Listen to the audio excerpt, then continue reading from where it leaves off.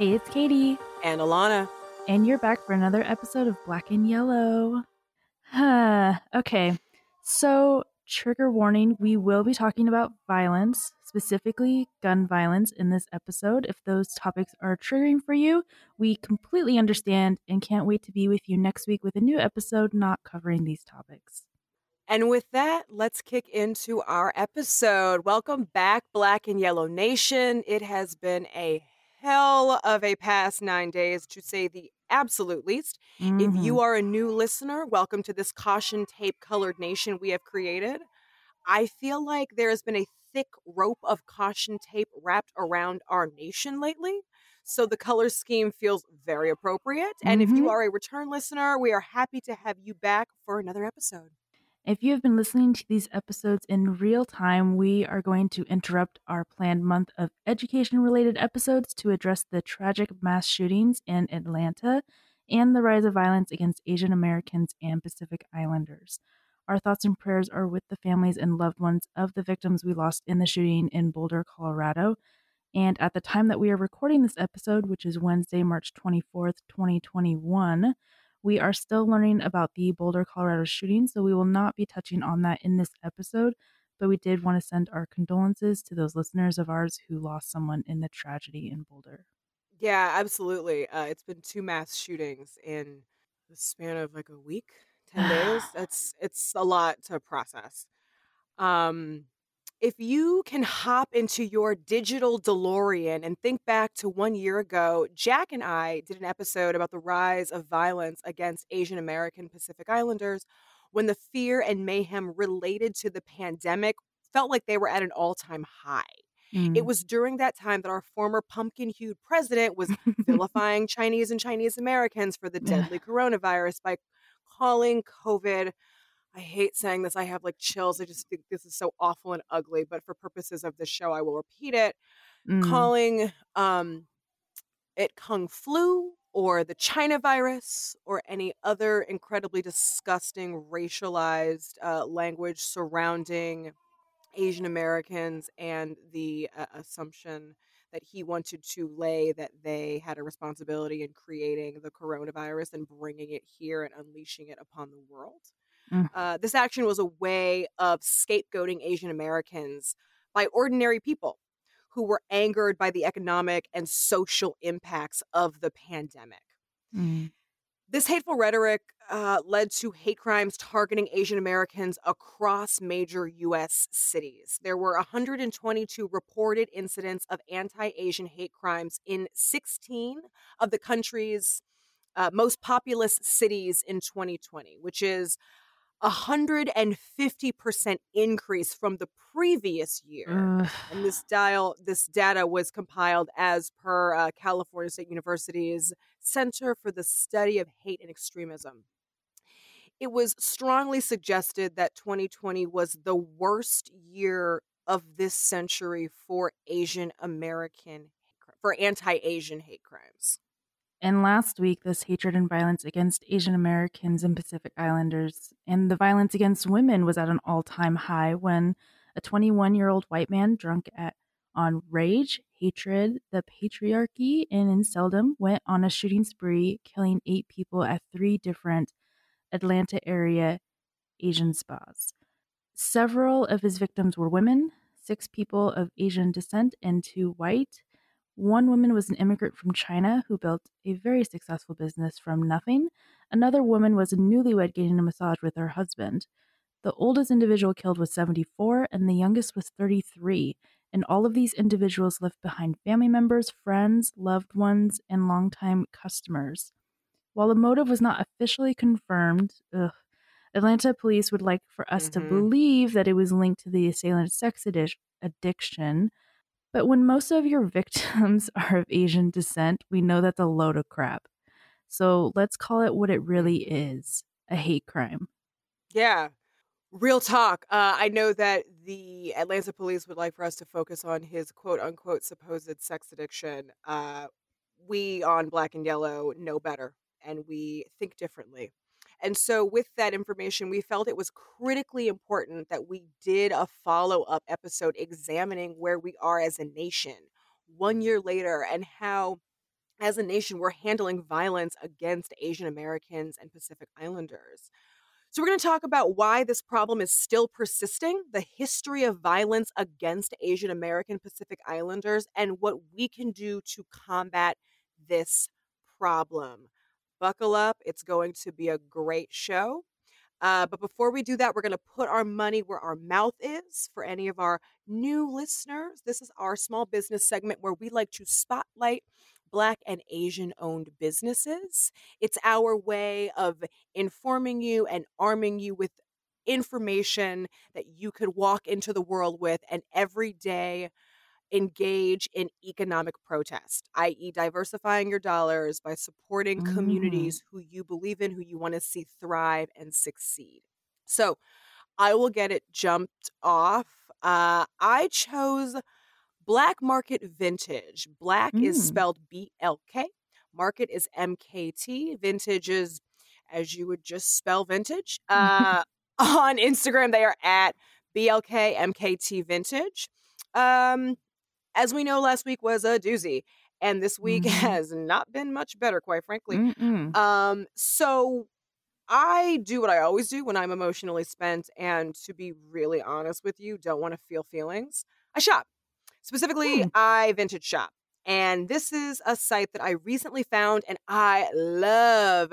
And this virtual store is Black Market Vintage. I think with all of the sadness and the rage produced by the past two mass shootings, I just wanted to drown my sorrows in the beauty of Blackness. And in this Yes. case, Black beauty and Black excellence from back in the day. So, Black Mm. Market Vintage is a Brooklyn based New York antique vintage concept store specializing in collectibles, cast offs, and curiosities, which represent the richness of Black history and lived experience. Curated by founders Joanne Handy and Kiana Stewart. I hope I am pronouncing her name right. Uh, the housewares slash decor, furniture, and other goods that they feature are lovingly curated, found, sorted through, and presented just for us. I currently have my eye on a couple of different patches to affix to a denim jacket that really Mm. needs some flair, but also love that they have things like old issues of Jet and The Source and Downbeat, as well as vintage Afro picks in their original packaging, a Mm. rotary phone, and old school pressing combs. So check them out, blackmarketvintage.com. I will drop that link in show notes. Katie, what you got? That's awesome. And that is not a bad binge shop, that's for sure. Right? There are way worse Exactly. things. So, with all the crap that's been going on, and I would even say the past year, Mhm. it's really important to take care of yourself and take time for yourself. And I'm not an eat ice cream, paint my nails, get a facial Yeah. type of person, but that doesn't mean I wouldn't like to see my nails taken care of to feel a teensy bit better about life, and also eat pie every day because I am a pie person. Ooh, So okay. I could eat pie every day. Anyway, I chose Mani Me, MANIME, so like a manicure, but Mani, because it's literally a mom's dream and perfect for any busy, hardworking trailblazer to use. So Ooh. Mani Me offers instant stick-on gel manicures and pedicures, and they don't require any paint, UV rays, dry time, nothing. You just stick it on and you're good to go and you can be off. And as a mother and a full time worker, this is literally amazing. Yeah. I can have awesome nails and I don't have to wait for them to dry. And if you're curious and if it's important to you, Mani Me is toxin free and cruelty free, so you can feel good about what you're sticking on your nails. And the part that really stood out to me that I think is more personal is that Mani Me custom fits each nail based on 3D pictures of your hands and feet. And for me, this is literally a Ooh. game changer. And this is why I'm getting this because I grew up with, I don't want to say overly wide thumbnails, but pretty Okay. wide thumbnails to the point that I was never able to use gel nails ever in the past. They were never wide enough for my, yeah. They fit all my other fingers, but just not my thumbs. And so now I Huh. can have it all, so to speak, in a matter of minutes. And from my knowledge, Manny Me has new colors and designs almost every month that range from political empowering to holiday season specific to nude colors, which we know is not really nude colors, to dark and mysterious, sexy, cute, any of those things. So I am definitely on a binge with those, which is a new thing for me, but I am very excited. Okay, I have a very weird question to ask, but it's relevant because I think that Yes. you and one of my best friends have the same kind of thumbnails. Mm. There's a name for them. It's like Hattiesburg thumbs. Oh, I There's didn't a know there's lot a of surface. name. Yes. Yeah. Can you just hold up Yeah. your? Yes, you do. Okay. Okay. Yeah. Yes. Let me tell you something about your thumbs that's going to make you love your thumbs. I hope. Okay. So those thumbs, apparently there's a name for them. Hattiesburg might be the wrong name, but my friend Kelly has told me about this before. Apparently people with your and her thumbs are fucking awesome at video games. Oh. Because there's more surface area to Yeah. cover on the controller. Yeah, I literally could have all the buttons at the same time. Dude, your thumbs are awesome. Your thumbs win esports. Don't sleep on your thumbs. I understand why they're frustrating from a Manny point of view, but if you get into esports, but on the backside. Yeah, exactly. Exactly. Very weird segue. Yes. But I hope that makes you love your thumbs a little bit more, and I hope that makes you just like defeat your husband in video games if you guys play video games together. We used to before, child. Now we're gonna have to again. Okay. Well, I hope that you have a little bit. I hope that thumb love is giving you a little bit of happiness to go forward through this episode. I will drop links to both of these businesses in the show notes. But let's kick into the meat of the episode. The United States has had a long history of violence against Asian Americans. And just a little food for thought as we head down this racist rabbit hole. Violence, often driven by anti-Asian xenophobia, has become a very regular practice during times of crisis in the United States. Mm-hmm. This is not some new shit. I've got a great quote here. I'm going to go ahead and read it. Quote, anti-Asian racism in this country just gets a new facelift from time to time, says Lok Soo, who is an expert in Asian diasporas and transnationalism and has studied the social climate that created anti-Asian sentiments during the pandemic. Quote, the continual and persistent reinvocation of the deeply ingrained notion that Asian Americans are, quote, outsiders and therefore don't belong in the U.S. fuels anti-Asian sentiments and attacks during moments of social crisis or disruption. One might say that our economic system kind of inherently breeds this sort of racism and antagonism that produces racial conflict and violence, end quote, she added. So we wanted to do a semi-quick history lesson about just how pervasive and long-standing violence against Asian Americans has been in the United States. Hooray for history class. History. To be honest, this is probably the most I ever learned about Asian American history. But you know what? Before we get into it, that's real and that's sad. And that's not me commenting on you not learning it. We don't teach our students this whatsoever. We do not educate our children about anti-Asian sentiments. We talk to them about slavery. We talk about anti-Black sentiments, but we don't talk we only to them talk about this. White people in a positive light. Yeah, I mean, which does not include any of this.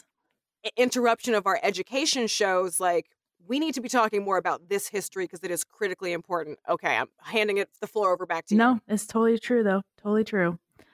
So we're going to start back at the 1800s.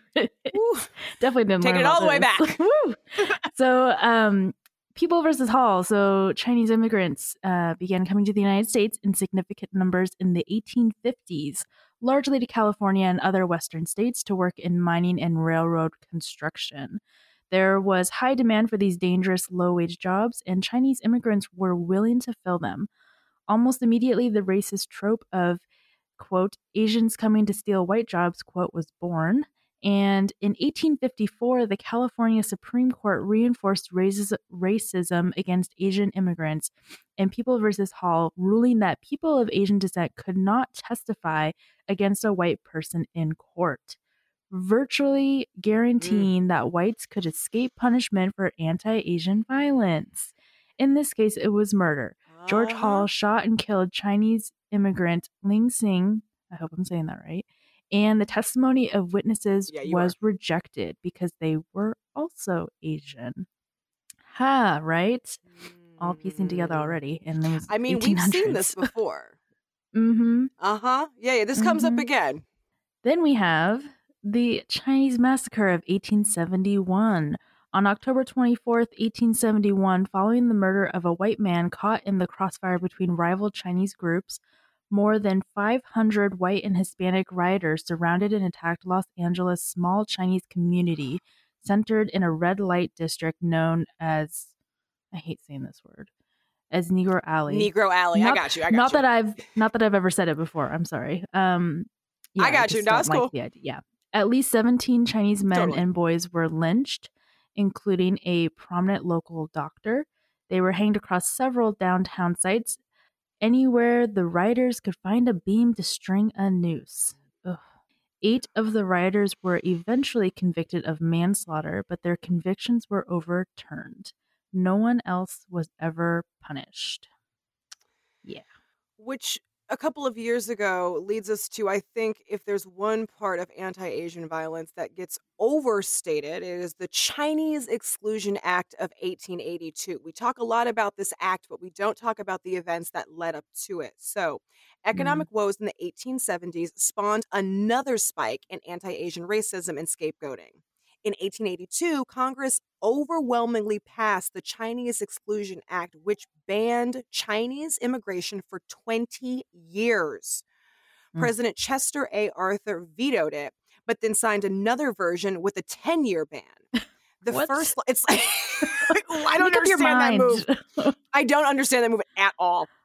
The first law placing a restriction on immigration to the U.S., it was extended for more than 60 years before it was repealed in 1943. Dang. Here's something I did not know. I didn't know about the Rock Springs Massacre of 1885. This sent a chill down my spine.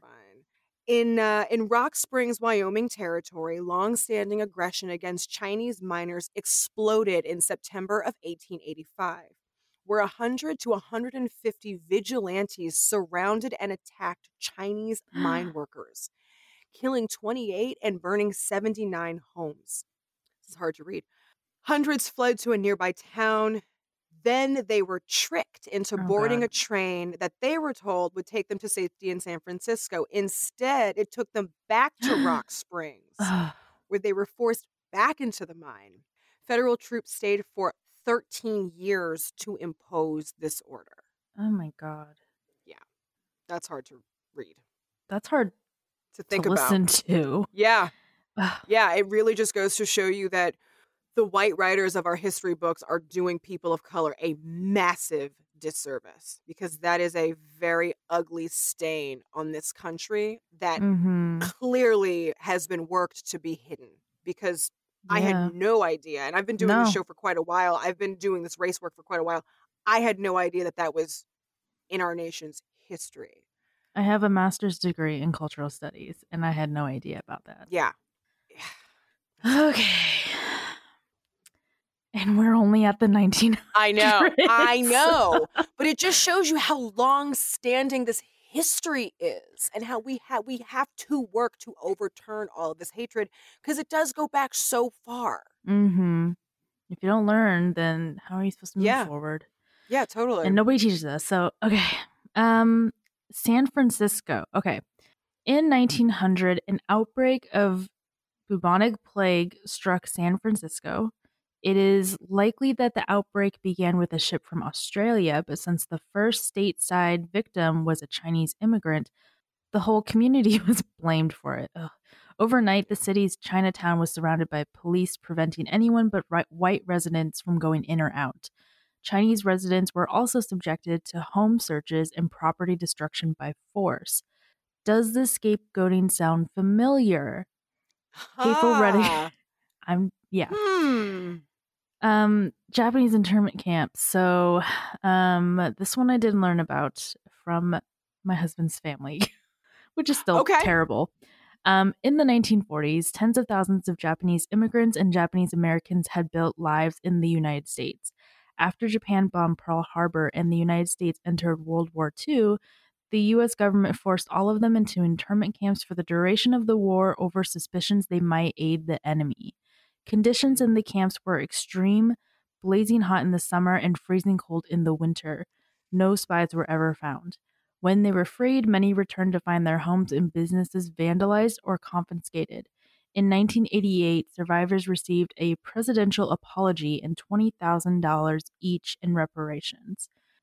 So Like my that's gonna do yeah, anything. really. So my husband's grandmother was in the internment camps, and we live 10 minutes from a former internment camp that is now a fairground, eighth largest fair in the Whoa. world, or in the United States. That's intense. Like, how does, Hmm. can I just ask what that feels like to drive by it and know what it once was? Or if you don't want to talk about it, you so don't have to, but that's really intense. No, you know what the worst thing is I didn't even know that until I went to college. Wow. And I lived so living next to this amusement park of sorts, or yeah, I would say amusement park. Um, we would have like a fair day, which is a day where school is out and we all get free passes to the fair every year. You know, K through 12, and then Cool. you go to college and you take history and you learn. Actually, yeah, and so it was hard to process the idea that this giant, and also like a top 10 fair in the nation, Mm, used to be such an awful place. yeah. Yeah. Yeah, it's hard to have fun. It's hard to enjoy yourself or think, oh, this is a great place. I'm having a great time when you know the history of a place. For sure. Mhm.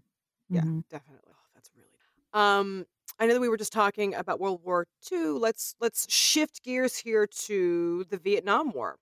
So, at the close of the Vietnam War, the United States resettled many Vietnamese fleeing the communists. In Texas, many of those immigrants took up shrimping. One of them says, quote, "We like the weather, we like the shrimp, we like the chance to start our own businesses," end quote. As they worked hard and began to dominate the industry, the trope of Asians coming to take white jobs, there we go again, Mhm. returned. And this time it was wearing a white Ugh. hood. KKK leader, I'm not going to give his name, I will not give him the platform, trained his members in commando style attacks. They patrolled the waters in their regalia and set boats owned by Vietnamese people on fire. Jeez. Yeah. Fast forward to the murder of Vincent Chin. I'm going to quickly, we've done an in depth episode on the murder of Vincent Chin. So if you want more info on that, check out our episode called Remember Vincent Chin. It was released on June 25th, 2020. Not entirely sure of the episode number. I should be counting these. I apologize. I don't. But yeah, flash forward to the murder of Vincent Chin, then flash forward to the LA riots. This Mm. hits personally home for me. So, tensions had been building between the Black and Korean American communities in Los Angeles for years. Then came the April 29th, 1992 acquittal of the police officers caught on camera beating Rodney King. As the city erupted in riots, Korean American businesses became targets. Thousands were damaged during the unrest. Jeez. And then after the terrorist attack of September 11th, 2001, hate crimes spiked against Muslims and those perceived to be Muslim, including people of South Asian descent. Only 4 days after the attacks, aircraft mechanic Frank Silva Rogue, I think I'm saying that right, Yeah. murdered, oh geez, Balver, Balir Singh Bali- Sodhi. thank you, Yeah. um, a Sikh American gas station owner originally from India, whom they mistook for Muslim. The post 9/11 period led to greater awareness and advocacy between the South and East Asian communities. That's a rough history to recount. And that's probably not even all of it, which is Yeah. worse. Yeah. Like, this is the semi-quick version, which, yeah, I mean, when you think about it like that, there's a lot that's been left out of this for length reasons of the show because we have so much more material to cover. But it really does go to show that our education system needs to do better by not just Black people, Asian American people too. They have a very long-standing history that needs to be respected so it's not repeated. And as we Mm-hmm. have just seen, a lot of the sins of white America or of the United States against Asian Americans keep repeating themselves, right? Mm-hmm. Like, we understand that hateful rhetoric precedes hateful action, but we need to take it seriously because it Mm-hmm. just keeps happening. And it can stop happening if people are educated and know what happened in the past to fight what's coming in the future. Yes. Sorry, getting a little No, hot that's under the collar talking about this. Question. So, how has history perpetuated anti Asian thoughts and actions? so many ways. One of them is the Page Act of 1875, which prohibited the immigration of Chinese women to, quote, end the danger of cheap Chinese labor, end quote, and they were called, quote, sexually immoral prostitutes, unquote. Yeah, the word immoral came up quite a bit as one of the words that was assigned to Asian immigrants during this time. And I think that was driven by the fear of immorality was especially triggering during that time because the US was founded on Christian values. And so anything or Mm, anyone who perceived to challenge those Christian values was immediately viewed as a threat, and Asian immigrants would fall into that perceived category. mm-hmm. Yeah, and then we move into Japanese schoolgirl fashion. Um, Yeah, which was seen as hypersexual in the 1990s, and girls were viewed as prostitutes for older men, which is a harmful idea that still exists today. And the War Bride Acts of 1945 and 1946 didn't help that at all, which allowed the immigration of military brides, often married to U.S. soldiers who fought in imperialistic wars. And they, too, faced discrimination both in their homeland and in the U.S. So it was a lose lose situation, I thought. But Yeah. um, another thing that I found on the at Generation's Instagram account was this quote saying, quote, combating sexual violence and sexual stereotypes, Asian women have been fetishized. Oh my gosh. Fetish. Yeah, I can't even say that word. But you know what I mean. And hypersexualized. Yeah, yeah. And the perceptions of Asian women as submissive and, quote, exotic, end quote, are rooted in U.S. history. Media like the musical Miss Saigon have repeatedly depicted Asian women as vying for the attention of white men to gain visas and perpetuating the, quote, dragon lady, quote, stereotype that women are deceitful and sexually motivated, end quote. Yeah, Generations came strong with a lot of research for this episode. And Generations is just a really dope Instagram page Mm-hmm. to check out. So I'm going to drop it in show notes for anyone who is interested in following them. It's a great follow. We can't recommend it enough. Mm-hmm. In terms of the hypersexualization of Asian women, we would be remiss to not mention the role that our U.S. military Mm-hmm. contributed to this concept of Asian women as being hypersexualized. During the wars in the Philippines, at the start of the 19th century, and during the mid 20th century, wars in Korea and Vietnam, servicemen took advantage of women who turned to sex work in response to their lives being wrecked and ravaged by war.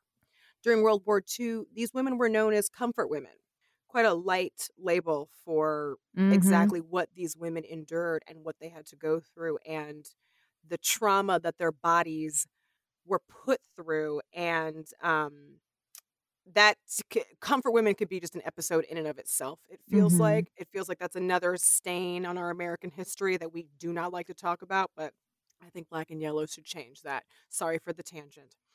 In No, the I agree. 1960s, the US government brokered a deal with Thailand to be a, quote, rest and relaxation, end quote, Oh. center for for military personnel fighting in Vietnam. Oh God. Uh, sorry that I said it like that. That bolstered what became the foundations of Thailand's modern day sex tourism industry, which attracts men from the United States and from Europe. Wow. I know that Americans don't like to be critical of our U.S. military, but in this particular way, I think that we cannot not mention how Right. much they played a role in that. There's even a line, rest and relaxation, that's in The Hunchback of Notre Dame, Yes. the white military. Yeah. Yeah. Mhm. Yeah. And that's a Mhm. Disney movie that your kids Mhm. grew up watching, and they probably have that song Listen, memorized. Disney can be racist, like racist, but hey, it's Disney, and that's not uncommon. And that's a whole another episode. That's a Um, whole other episode. so something that piqued my interest was another Instagram post by @Generations about East Asians' perceived proximity to whiteness and how that is harmful. So, quote, East Asians, out of all people of color, are believed to have very close proximity to, quote, societal whiteness, quote.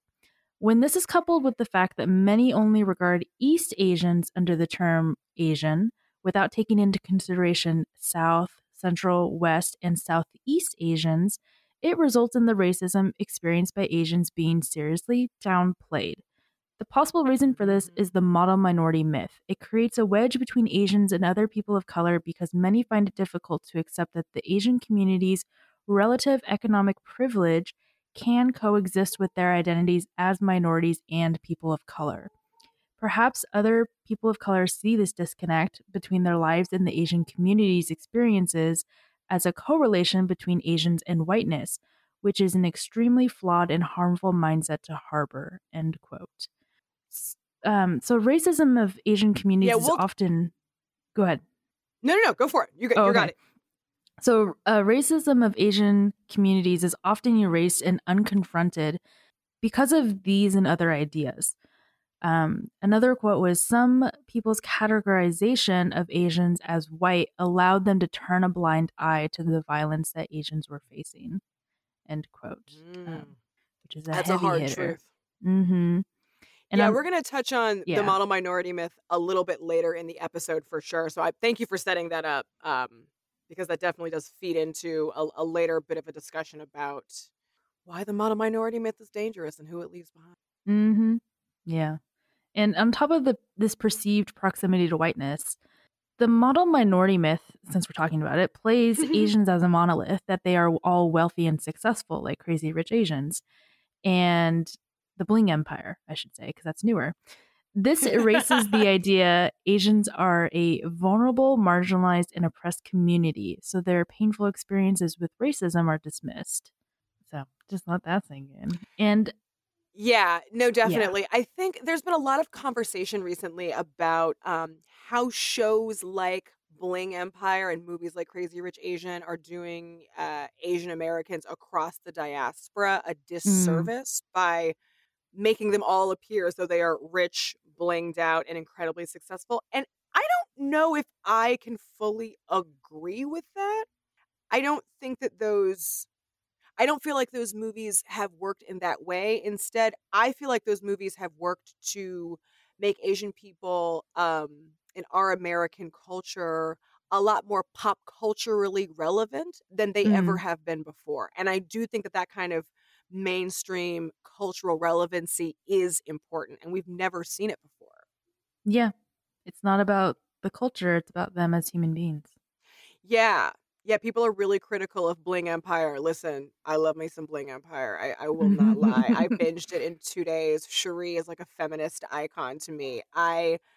Um yeah, total tangent, but I can understand why someone feels like that's how the model minority myth is being employed in this day and age.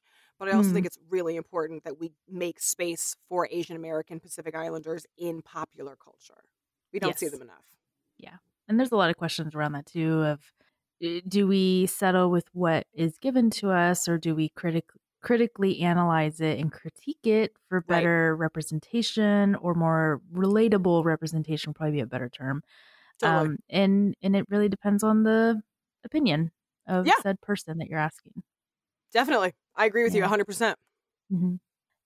And something else I wanted to say, going off a little bit differently, is every identity has multiple layers and multiple intersections. And one of the intersections that I wanted to touch on is the transracial Asian adoptee narrative, which is me.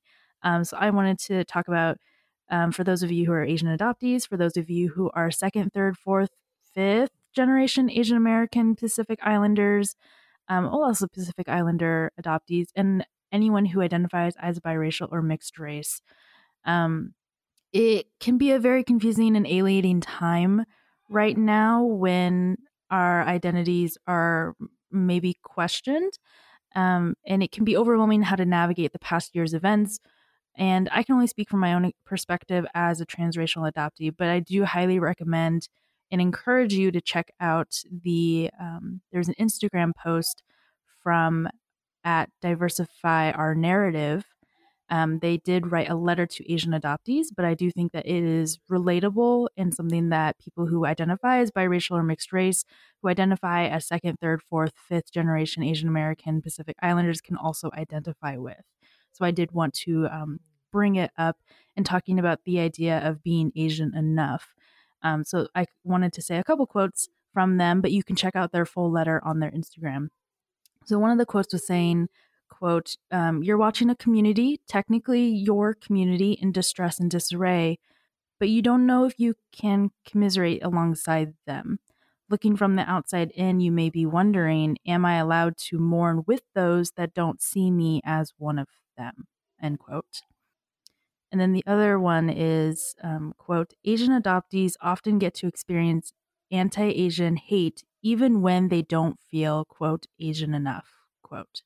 We may not get to experience the best parts of our heritage, but we certainly get exposed to the worst parts of of others' interpretations of us.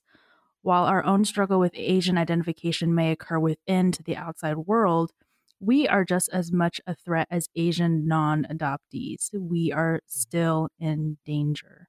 End quote. Can I ask a question? Yeah. Because I know that you are an adoptee, but you're also a mom. Yes. I hear Tiny T in the background. Like, are you? What has this been like for you as a parent? So there's kind of been a disconnect, I think, because he's a baby. Okay, He hasn't. I mean, he hasn't really even met anyone outside of our house. got it. The So pandemic, yes, yeah, yes. because of the pandemic. So it's not like I take him to the grocery store with me or we go out to restaurants or anything. And in those situations, I totally would have a very different opinion. But because he's only really ever been in the house or at the doctor's office, I feel, there's a huge disconnect. There's also ability to compartmentalize everything that's going on, I think, because of it. And also because I'm working from home, so I don't see any of my students. If I do, it's via phone, and I don't see faces and they don't see my face, and they can assume based on my last name, but they don't, say anything. Because also that would be racist. And exactly. and I think just because we do have a baby, it is a I would say like a self-care for us, where we just see him laugh all day and we see him wanting to kiss our faces all day. And it's like, how can you be upset at the world when you are isolated in your house? And yeah. So, and I guess it also, That's real. For clarity, it's, we live in somewhat of a newer neighborhood, and I would identify as middle class, so we don't necessarily feel like we have to be worried or concerned about someone showing up at our house one day. And I would also say that our neighborhood is fairly diverse in age, in race, in family dynamics and types and other.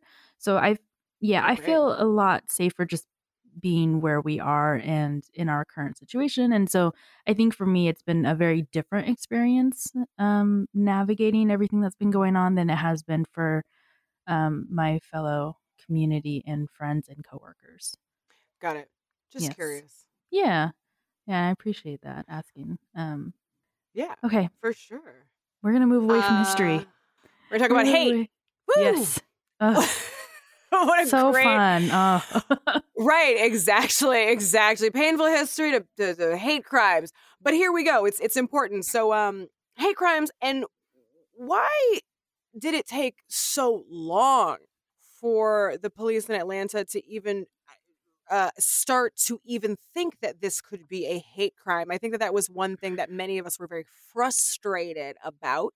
Mm-hmm. If you can remember, the speaker of the PD referred to the assailants' attack as, quote, a bad day, which I think all of us had a clutch the pearls guffaw moment and were Yes. Oh incredibly my offended gosh. by the flippant thought and flippant disregard that goes into making a statement like that. Did you see the meme Um, about that? yes. The Yeah. ice cream meme? I don't think I think he's been removed also as being like a sort of public speaker, forward facing police for that police department. Oh no, no, I meant the meme that is making fun of that. No. It's like it was a guy saying, when I have a bad day, I go out and get ice cream. I don't kill a bunch of people. Yes. Okay. Yes, I have seen this one. Yes. Yes. When I have a bad day, I vintage shop, but I definitely don't like bust caps and a bunch of strangers. Yeah. That's ludicrous. Just to be clear, a hate crime, as defined by the FBI, is a criminal offense motivated by race, religion, sexual orientation, and other factors. And as per NBC, Asian Americans say over 3,800 anti Asian hate crimes happened in the past year, and 68% of them were reported by Asian women.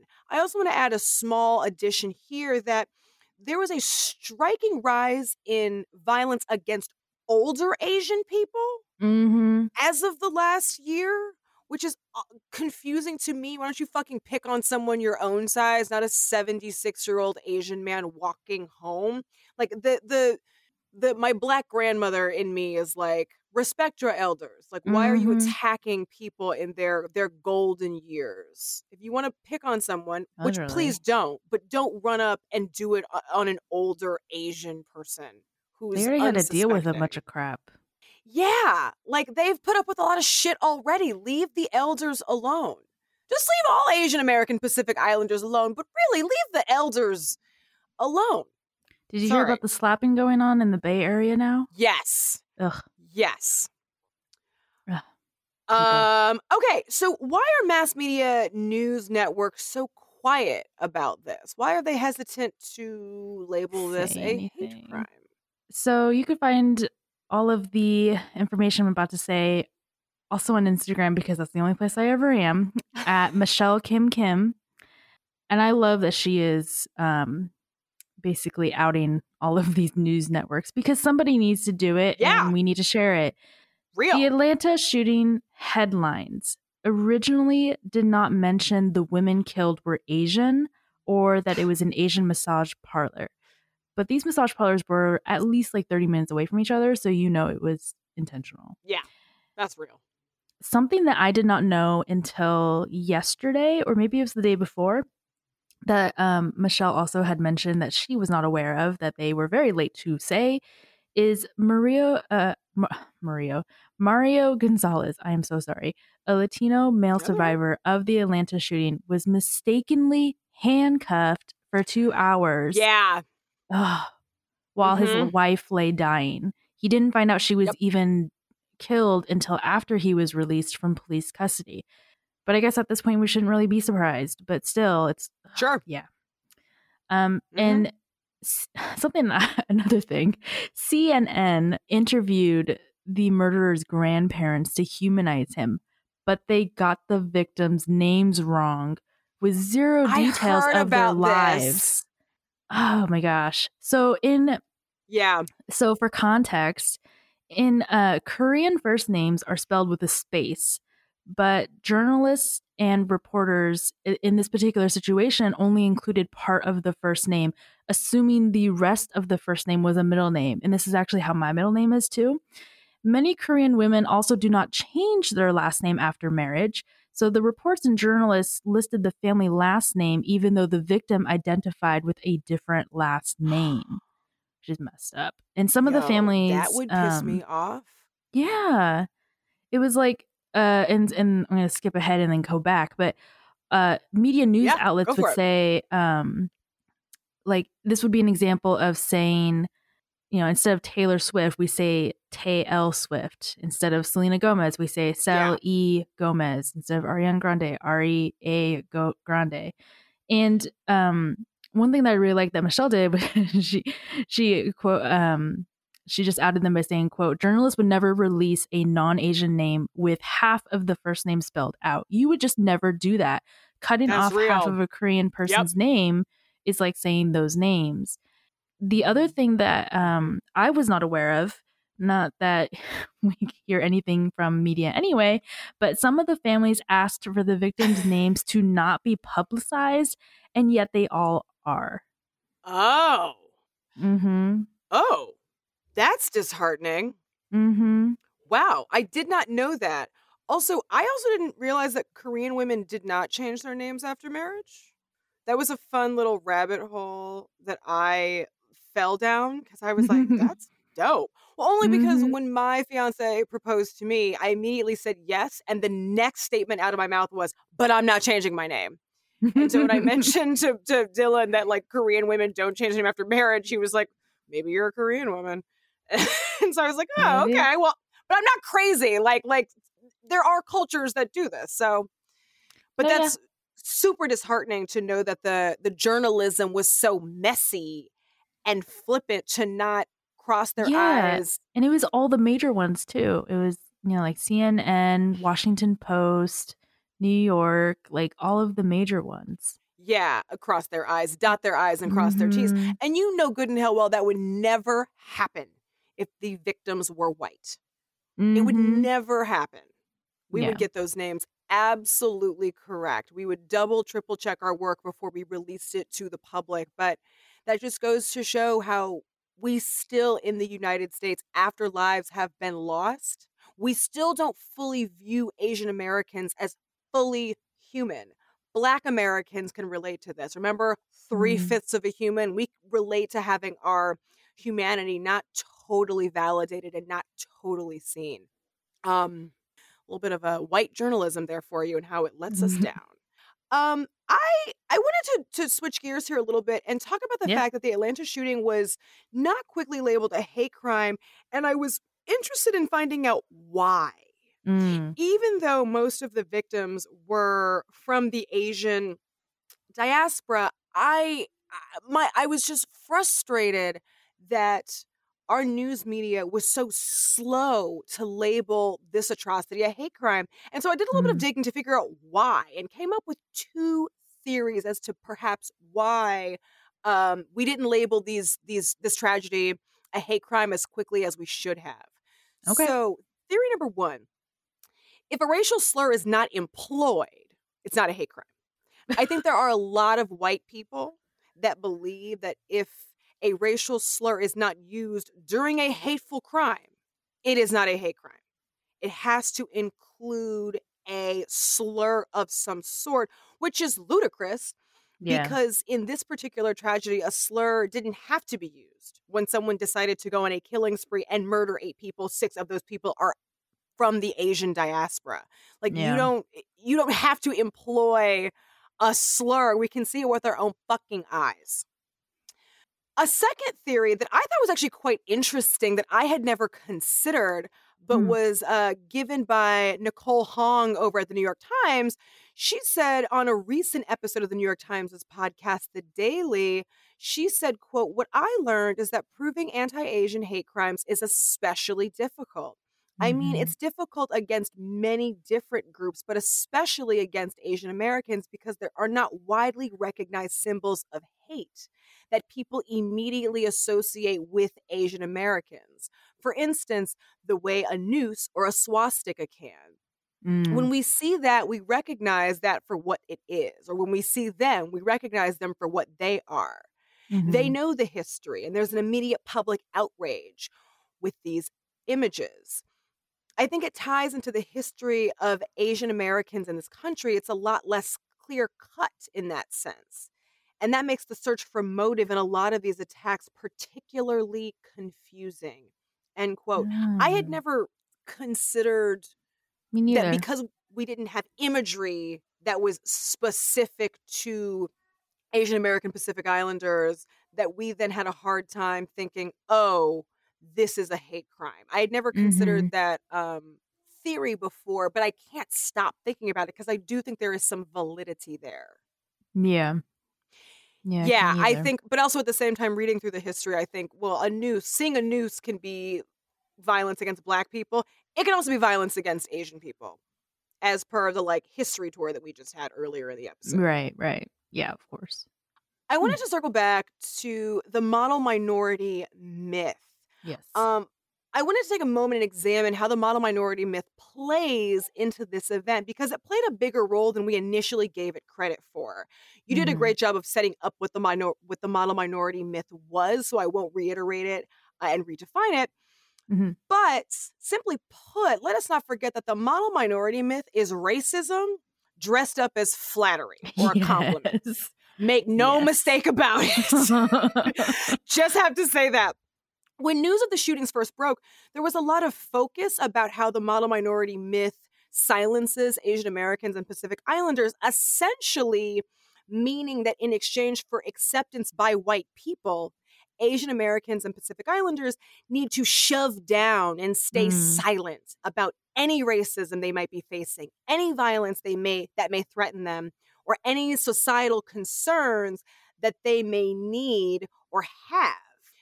In essence, don't make waves and you're good by us is Mm. sort of the way the silencing of the model minority myth works. But there is another way that the Triple M functions in this tragedy. And that is how the Triple M determines who is worthy of respect or not. Yes. Right? When we look Mhm. at the women who were slain in the Atlanta shooting, these were not the Asian American women that we typically see in Hollywood or in boardrooms or in Mhm. academia. They were working class immigrant women working in a place that some may label as seedy, doing work that some might consider to be demeaning or demoralizing. Mm. There's also often an assumed implication made about the type of massage parlors that these women worked in and sex Mhm. work, i.e., the kind of place that generally is spoken about with a nudge, nudge, wink, wink.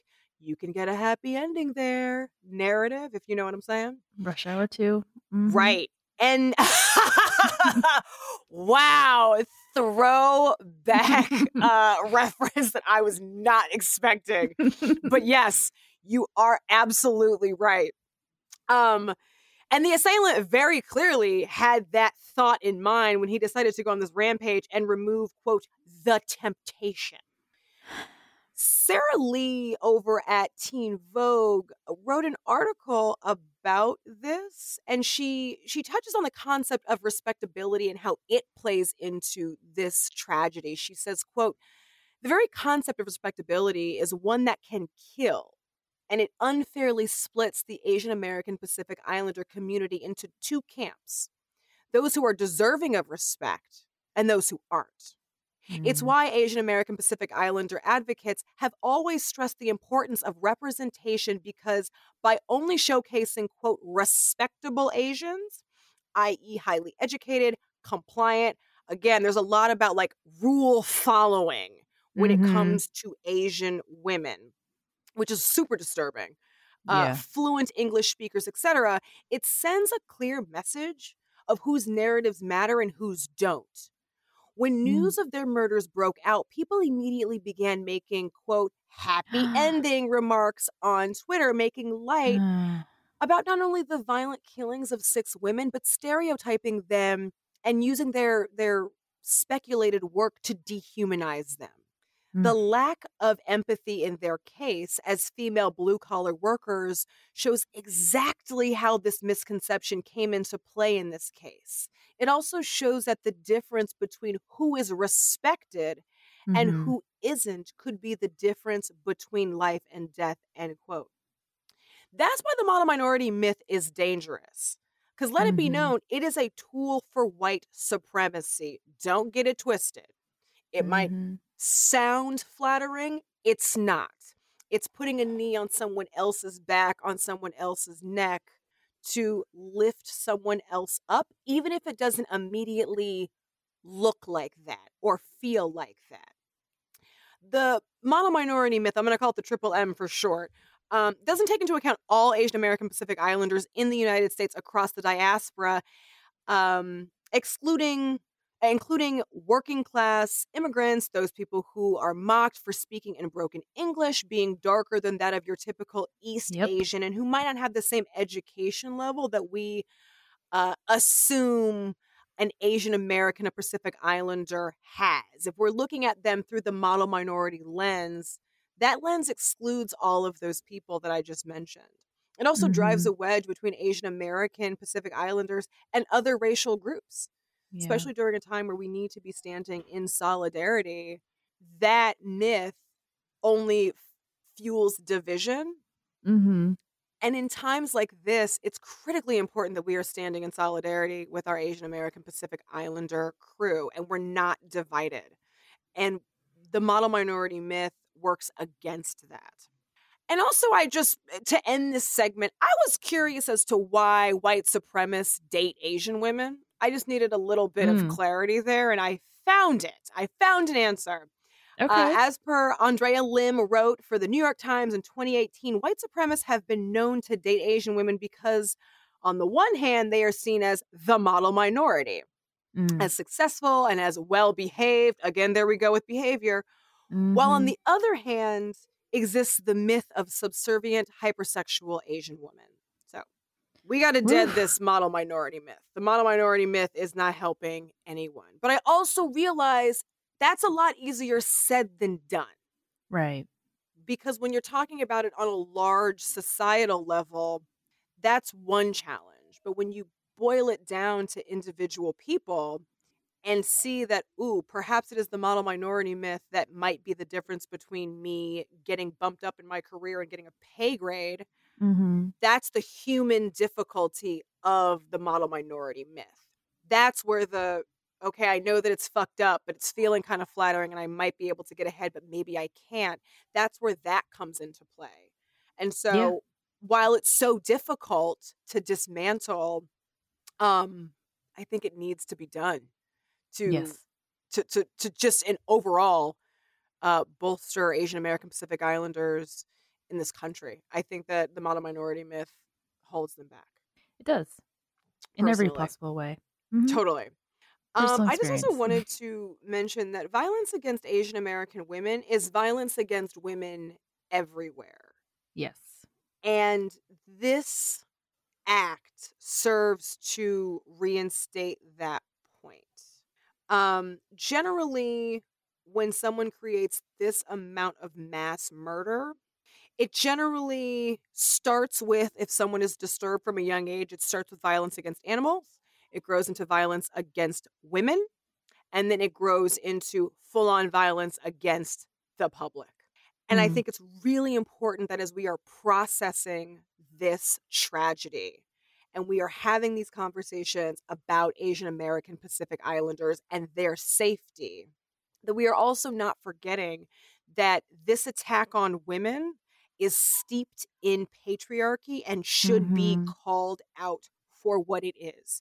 Yes, it is a hate crime. It is a patriarchy fueled hate crime, among other Mhm. things. Don't forget that. The assailant clearly had a very fetishized and objectified view of Asian women and their bodies, Mhm. which I think is also critically disturbing, that I think we have to take a look at moving forward. Another reason why we cannot hypersexualize Asian women. And Mhm. the assailant in the shooting is pretty emblematic of the type of white man that through 44's presidency became a thorn in the side of most Americans, because this type of white man thinks that his life's problems are unjust and should not be happening to him by virtue of being born white and male in a society that tells white men that they are the most valuable members of society and they should sit at the top of the social hierarchy at all times. Mm. This is the kind of white man that believes that his life problems should be arbitrated to the rest of society to deal with. If I have to deal with them, so do you. And Mhm. this kind of angry white guy is a very dangerous, angry white man that we unfortunately, I think we're going to see a lot more of before we stop seeing him. My fear in Mm. all of this violence is that people are feeling insignificant Mhm. and are using violence to feel significant. So be on the lookout Oh. for, just be vigilant. With the rise of this kind of hatred, it look out for each other, I think is what I'm trying to Mhm. say.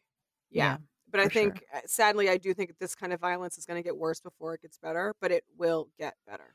Maybe that's just positive thinking, but I do believe it will get better. Yeah. We hope it gets better. Yeah, exactly. Mhm. Good way of saying it. Yes. And my child is obviously very upset about that. Yeah, Tiny T is like starting a revolution. Well, let's talk about media portrayals of Asian American Yes. women and Asian fetishization, shall we? Yeah, so the definition of fetishization, you know what I'm talking about, Yeah, I got you. is quote, a person's exclusive or near exclusive preference for sexual intimacy with others belonging to a specific racial outgroup, like being attracted merely because of their skin color or race.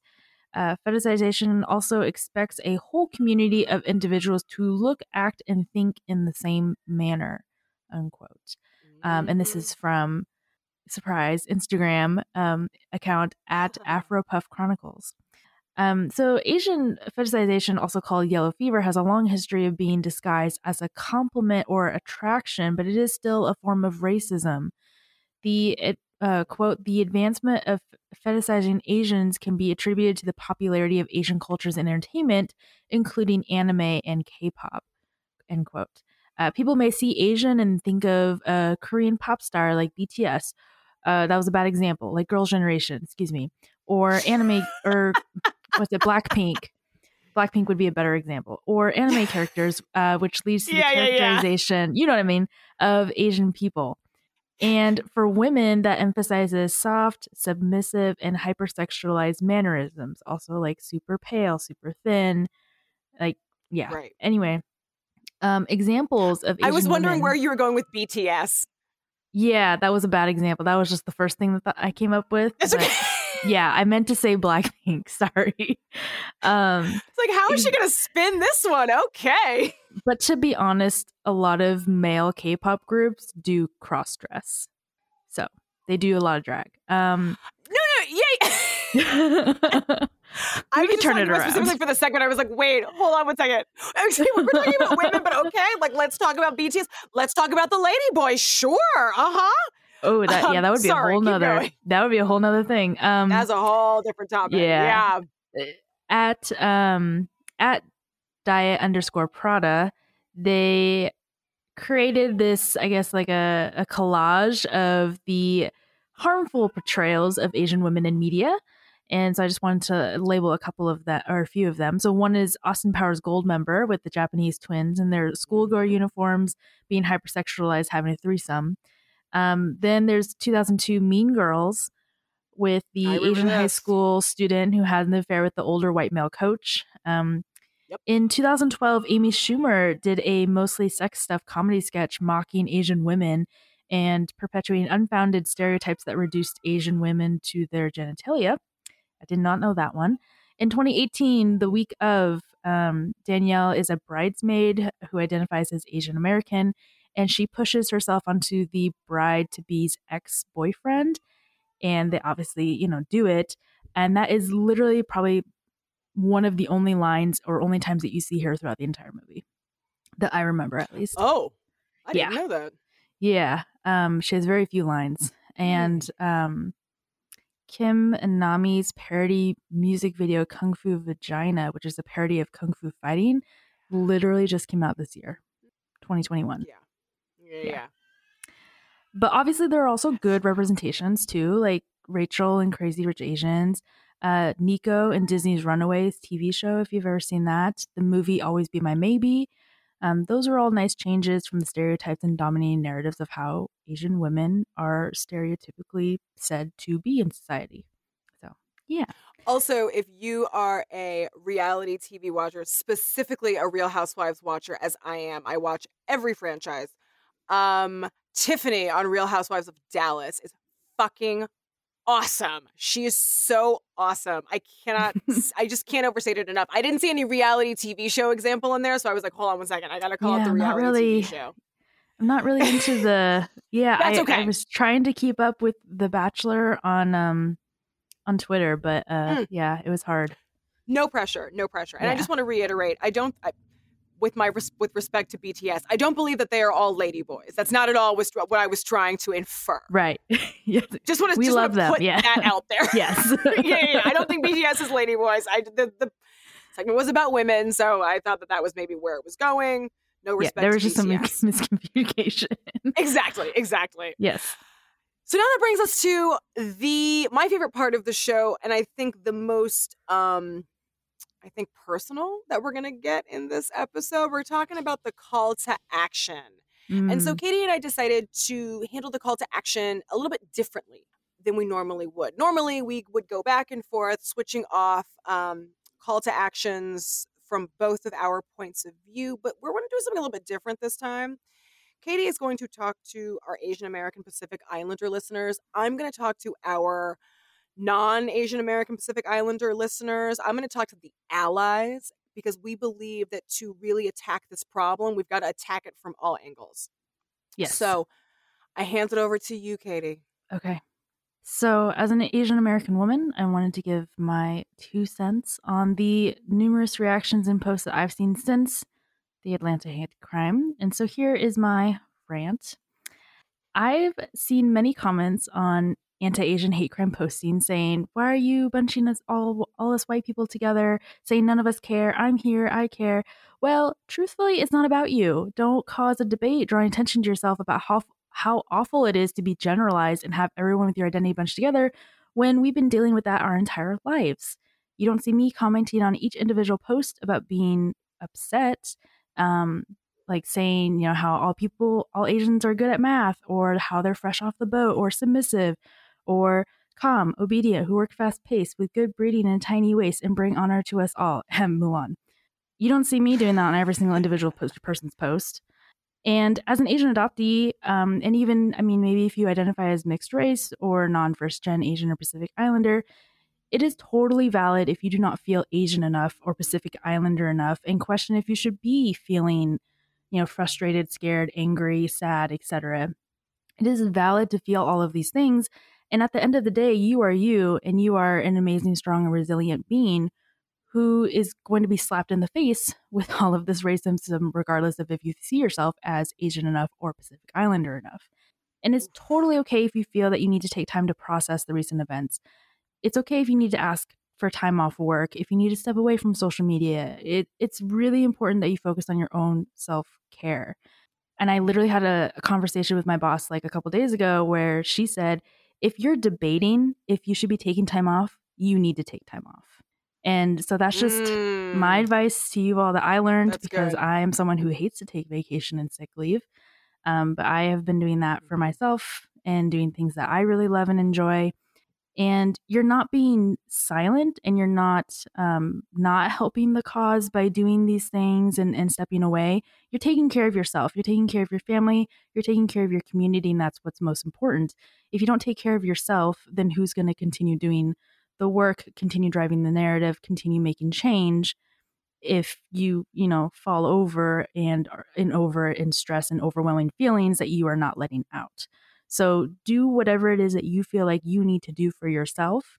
The community, for the most part, will be here for you tomorrow, the day after, and every day from then on. And in the show notes, we'll also have links to the Stop Asian Hate resources. So I highly encourage you to check them out when you have time, when you are able, when you feel ready. That is my rant. Yes, so much yes. I want to snap and I want to drop the mic, but that would be problematic for the rest of this episode. And for But the I eardrums. 100% agree with everything that you're saying. Yeah, I think it's also worth mentioning that because we have had another mass shooting since the one in Atlanta, Yeah. it does feel like media talk about how to stop violence against Asian American Pacific Islanders. It does feel like it has tapered off a little bit. And we think it's important that we don't stop this conversation. We Right. realize this is important. We realize that we're making progress, but to keep making more progress, we have to keep talking about it. Don't stop talking about it. The Be more that we can, aggressive. yeah, the more we can talk and amplify voices, the more change can happen. Okay, so I'm going to segue to the allies here. And I have to be honest, one of the hardest parts of prepping this episode was having to really digest the painful truth that African Americans were responsible for some of the hate crimes against Asian American Pacific Islanders. Mm. I realized that because of racism and white supremacy, Blacks and Asians have had a long history of tension. But let us not forget that Asian Americans were protesting right alongside us during the Mhm. BLM protests. They were right next to us as we were protesting the murder of George Floyd. They had a Mhm. hand in helping not get Trumpkin elected again. They Mhm. protested with us in 69 during the Third Mhm. World Liberation Front. You know what we now have to do? We have to protest with them. That's what we now have to do. That is our responsibility. In the same way that Asian Americans stood by us all summer long, we have got to stand by them. We have got to show up at their protests. We have got to be on their team. Solidarity is our responsibility. Do not Mm. abdicate that. We know how bad this can get. We know how bad anti minority sentiments are. I think Mhm. when I say we, I'm really speaking to Black people here in this moment. We know how bad it can get. Let's protect our Asian American Pacific Islander brothers and sisters. We know how bad it can get. Let's protect them. Let's protest with them. Let's help them to amplify their voices. Let's hand over the mic. Let's hand over the platform. It is our responsibility here and now in this moment to show up and do the very critical work for them that they have done with and for us.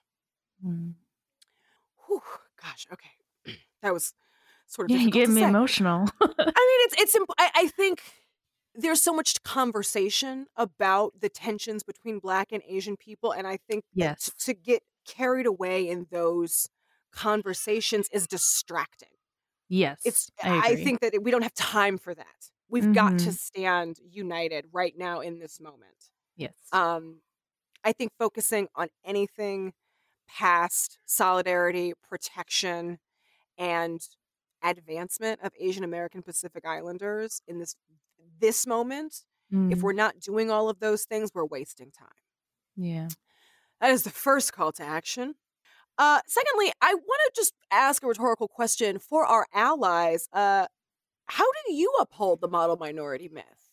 Do you see Oh. Asian people through the model minority lens? I think that's a really good piece of self assessment for us allies to do.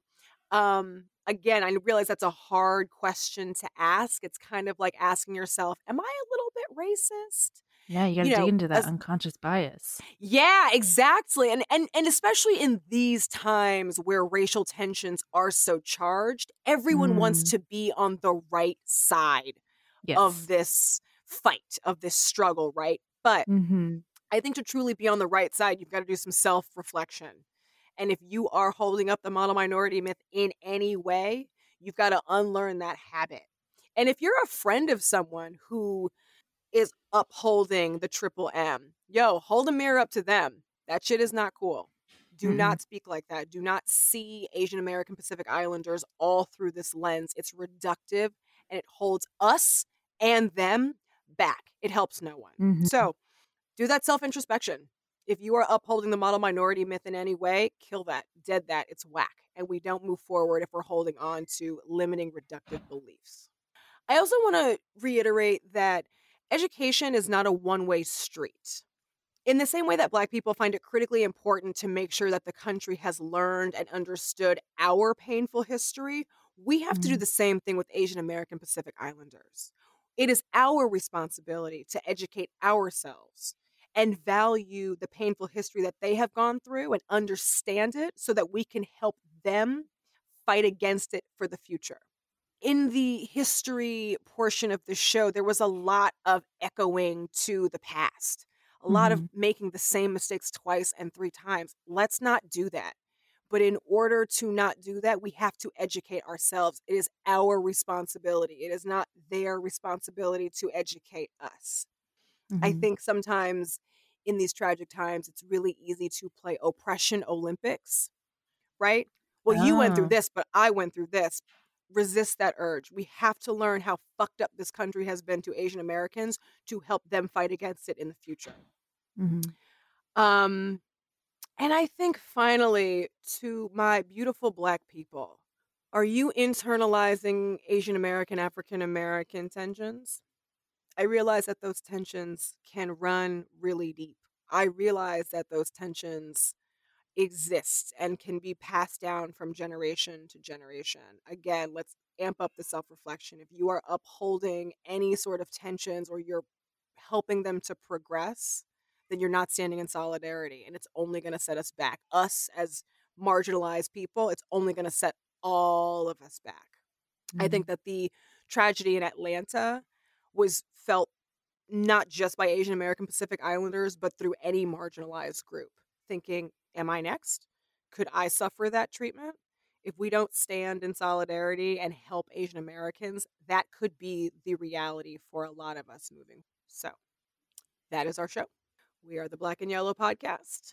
We hope we have given you a lot of food for thought as we continue to combat the rise of violence against Asian Americans.